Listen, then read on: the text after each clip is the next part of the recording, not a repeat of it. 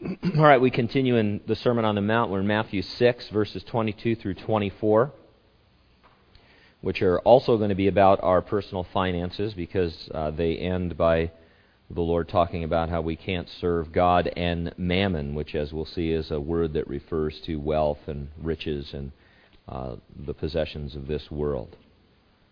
So the Lord's been hammering us about our money, and He continues to give us some really good principles to think about in terms of how we spend and how we save. And so it says, the lamp of the body is the eye. If therefore your eye is good, your whole body is going to be full of light. But if your eye is bad, your whole body will be full of darkness. If therefore the light that is in you is darkness, how great is that darkness? No one can serve two masters, for either he will hate the one and love the other, or he will be loyal to the one and despise the other. You cannot serve God and mammon.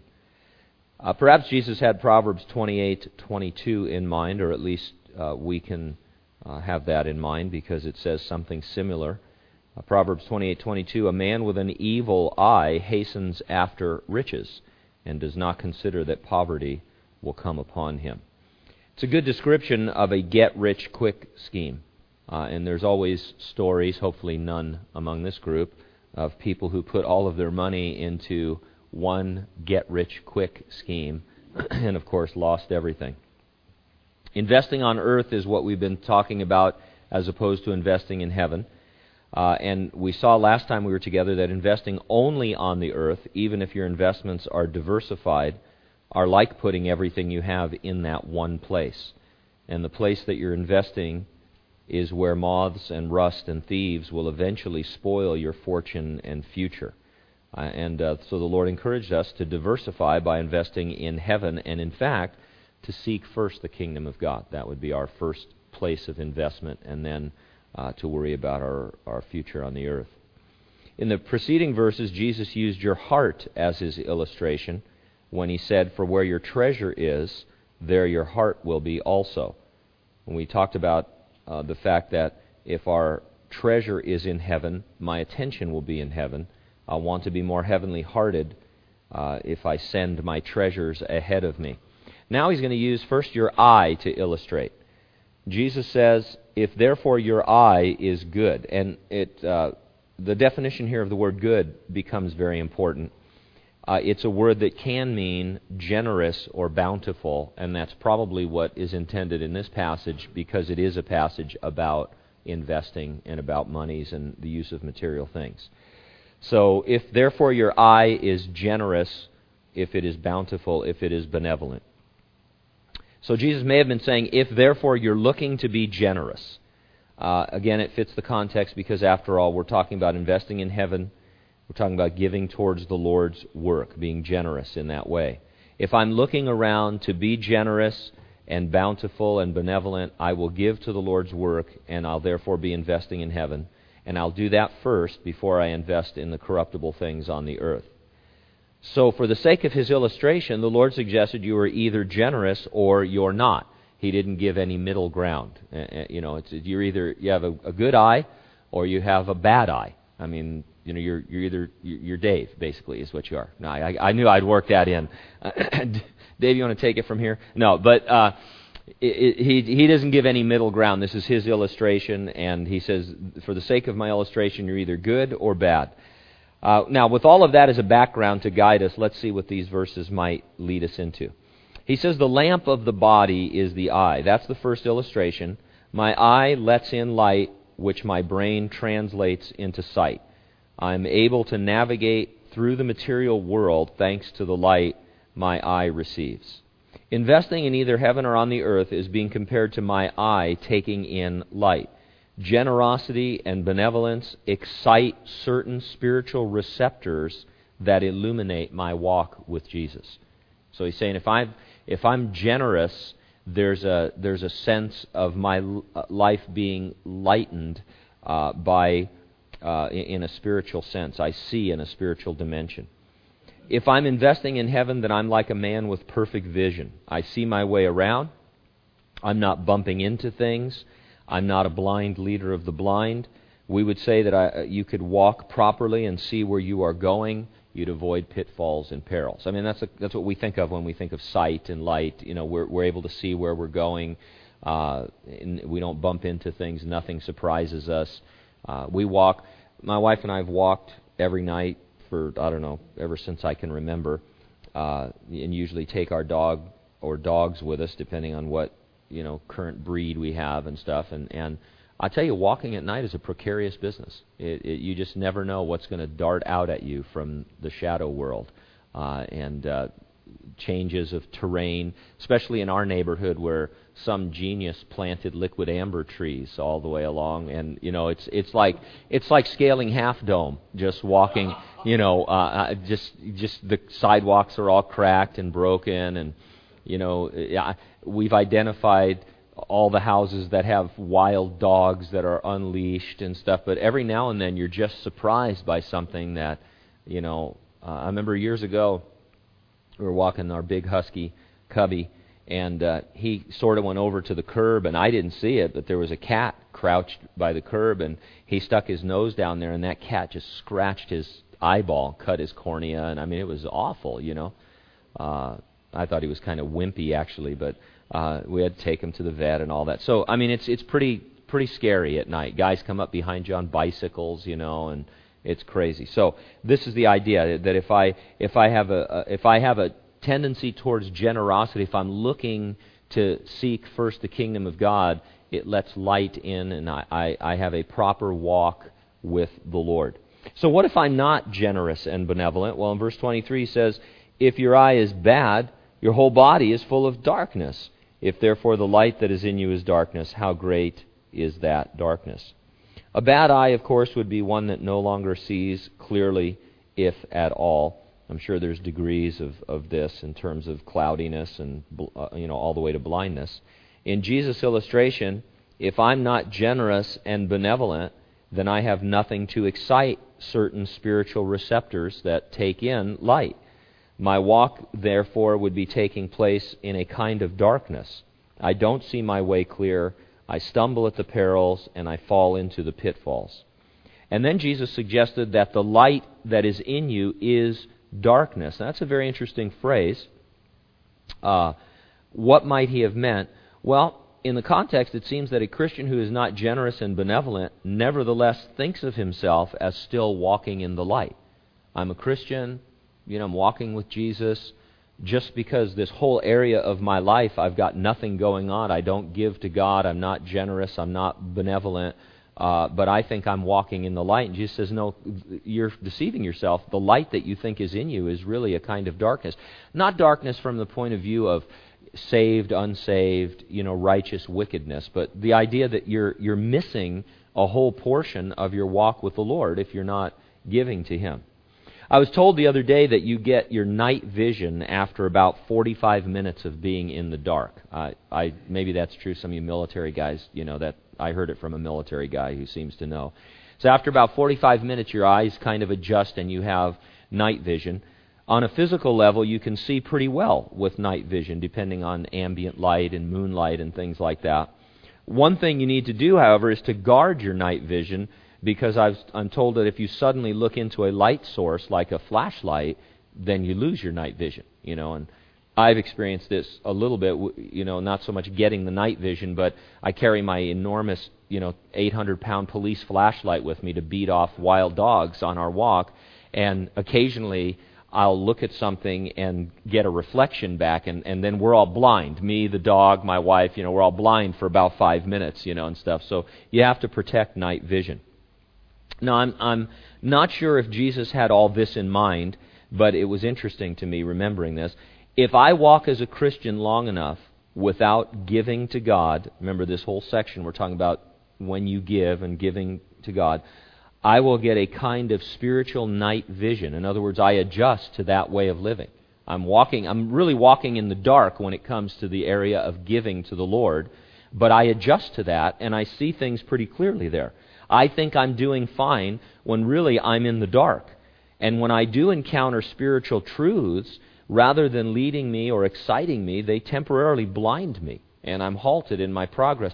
I think the point I'm trying to make, that I think Jesus was trying to make, is that if I'm not giving, I'm fooling myself into thinking that I'm growing and making progress in certain areas in my walk with the Lord, maybe in my entire walk with the Lord. And I suggested a week ago, or maybe a couple of weeks ago, that sometimes, people hit a wall in their Christian life, and we tell them, well, you need to pray more, or you need to read more. We almost never tell people you need to give more, or you need to fast more. But this is the subject that Jesus is onto here.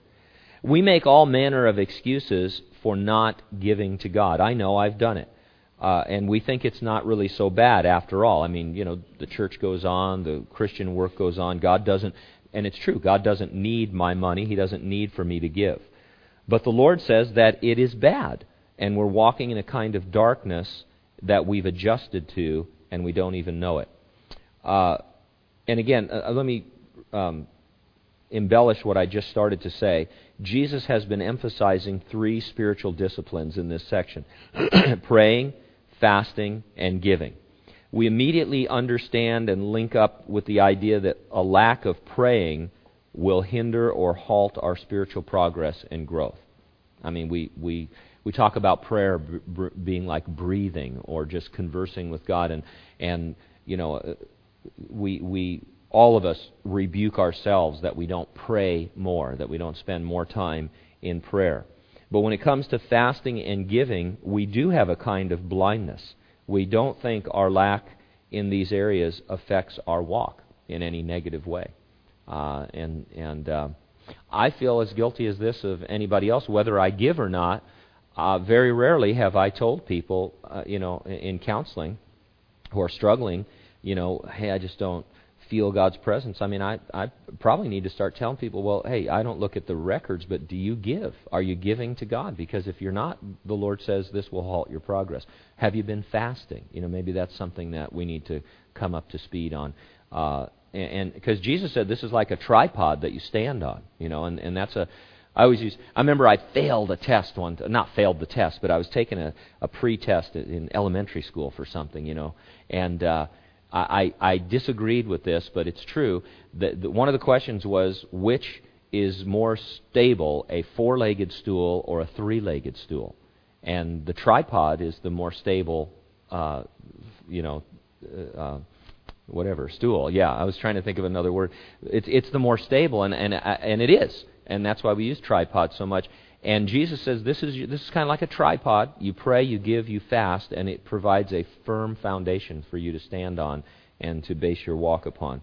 And so all of us need to come up to speed on this and think, hey, these are areas in my life that I need to consider if I really want to grow in the Lord. And he says, how great is that darkness? When you don't even know you're in the dark, how great is the dark? If I come into a room and it's dark and everybody, oh no, I can see perfectly in here. Well, that's because you've been in it so long, you have night vision, but any normal person is bumping into the wall. And in this case, night vision isn't a good thing to have because it's an adjustment to something that's bad. Jesus then passes quickly into another illustration. In verse 24, he says, no one can serve 2 masters, for either he will hate the one and love the other, or else he will be loyal to the one and despise the other. You cannot serve God and mammon. A servant could not have divided loyalties. You could only take orders really from one master, is what he's saying. As an investor, you're not really your own master. You're servant of your investment portfolio. That would be his illustration here. Now let me give you an example. And it's a limited example because it only affects those who once felt a call into full-time ministry, but it's a good one, and I'll make a broader application of it in a minute. I've known more than one person who felt a call to full-time Christian service. By the way, you don't have to feel that call. It doesn't make you any more or less spiritual. But occasionally, because I'm a pastor, some people will say, hey, I too feel a call to full-time Christian service. When the call came, they had a choice to make. Are they going to continue on the same material path they're following, or are they going to begin to scale back their life a little bit in order to be ready to heed the call when a ministry opportunity presented itself? Because oftentimes, not always, but 99.9% of the time, those people who are called into ministry end up they're just not making as much as Jimmy Swaggart. I mean, most of the guys out there are not making what they deserve, and they could make more doing what they're already doing. Nobody goes into the ministry to make money, and so you have to kind of scale back. And I remember my wife taught me this. I said, honey, I think I have a call into the ministry, and she says, well, then we're going to have to sell the house and start getting ready for that. And I was like, really? We are? And we did, and we needed to, believe me. And so you have that choice to make. Now, those who continue along their same material path, they bought bigger homes, more cars, ended up passing by many opportunities because when they had an opportunity, they just couldn't afford to take the cuts that were necessary. They had too many encumbrances. It would have been too hard to shake off the life that they had built up. Those who did scale back and who were serious about serving God were able to transition into that full-time service because they were ready. Not every Christian is called to full-time vocational ministry, of course, but other ministry opportunities come along to every Christian. Every week you have an opportunity to regularly give to your church or to special church projects. You hear about any number of other things that are happening in the kingdom of God. There's missions to support and missionaries to support. Unless all of us are, in a sense, scaling back, we're never going to help fund those things. We're going to be walking around with that night vision, serving the wrong master. And so this is very, I think these are insightful verses. Jesus really, for a guy who didn't have any money, he really had a handle on what money was all about. And he's basically saying, look, if you're always looking at the material world, getting bigger, better things, living in that realm totally, you're going to miss opportunities to invest in the kingdom of God. Your money is going to be going over here to this payment when it could be going to this missionary or whatever. And so all of us have a responsibility to live within our means at a level that allows us to give first to the kingdom of God, to seek first His kingdom. That's what the Lord is saying. And He's not saying it to rebuke us. He's not saying it because He needs the money. This isn't like the televangelist who, says that God's work is crippled because you're not giving to it. He says what you guys, what you need to rise up to is there's a whole area of your life. If you want to do it in thirds, this 1/3 area of your walk is in darkness because you don't really know what's going on over there, and you've adjusted to it so well you don't even recognize that you're doing it, and that's a terrible thing to adjust to the dark when you could have light.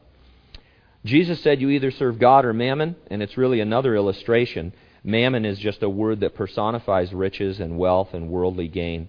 As a Christian, you'd never think of yourself as worshiping an idol because you worship God, the living God. But Jesus said that if you invest only on earth, if you develop that night vision, you're serving another God and are indeed an idolater. And so the resolve for all this is very simple. It's to look around with an eye that is generous and benevolent. It's to give to the work of God. Giving is an investment in your ultimate future that will enhance your ability to walk on earth with victory and power. And if Jesus is correct, which He usually is, there's a bunch of Christians who are not, it's kind of like, I've never been a big guy to work out, we exercise, you try and stay in shape, but I've heard people talk about how when you're working out you can hit certain plateaus where if you don't change your routine or take steroids, you're not going to get off of that you just, which I don't recommend, by the way. We're an anti-steroid church. But you get to a place where you just plateau, and in other areas of life, you hit a plateau where you have to do something. And I think what Jesus is saying very straightforwardly is a lot of Christians have plateaued because they pray, they read the Word, they do these other things, but they don't give and they don't fast. And those two things, it's kind of hard. Instead of standing on a three-legged stool, you're on a pogo. You're kind of balancing on prayer, and you're not stabling out the rest of your life. And so in our own lives first, you really shouldn't be telling other people to do things you're not doing. So in our own life, I need to look at that and say, well, do I fast? Do I give? Do I pray? And am I letting the light come in those areas? And then from time to time, we're going to have to tell people who are sincere, who say, hey, I just don't really sense the Lord's presence, or things aren't going well in my life. Hey, let's talk about some things. Let's talk about your spiritual discipline. Are you praying? Well, not as much as I ought to. Are you giving? Not at all. Are you fasting? I don't even know what that means. Okay, well, maybe you should move into these areas and see how the Lord would bless that, because He says if you're not, you're walking in a kind of darkness there. Amen? All right. God bless you guys. Have a great day. Tide box at the back right there.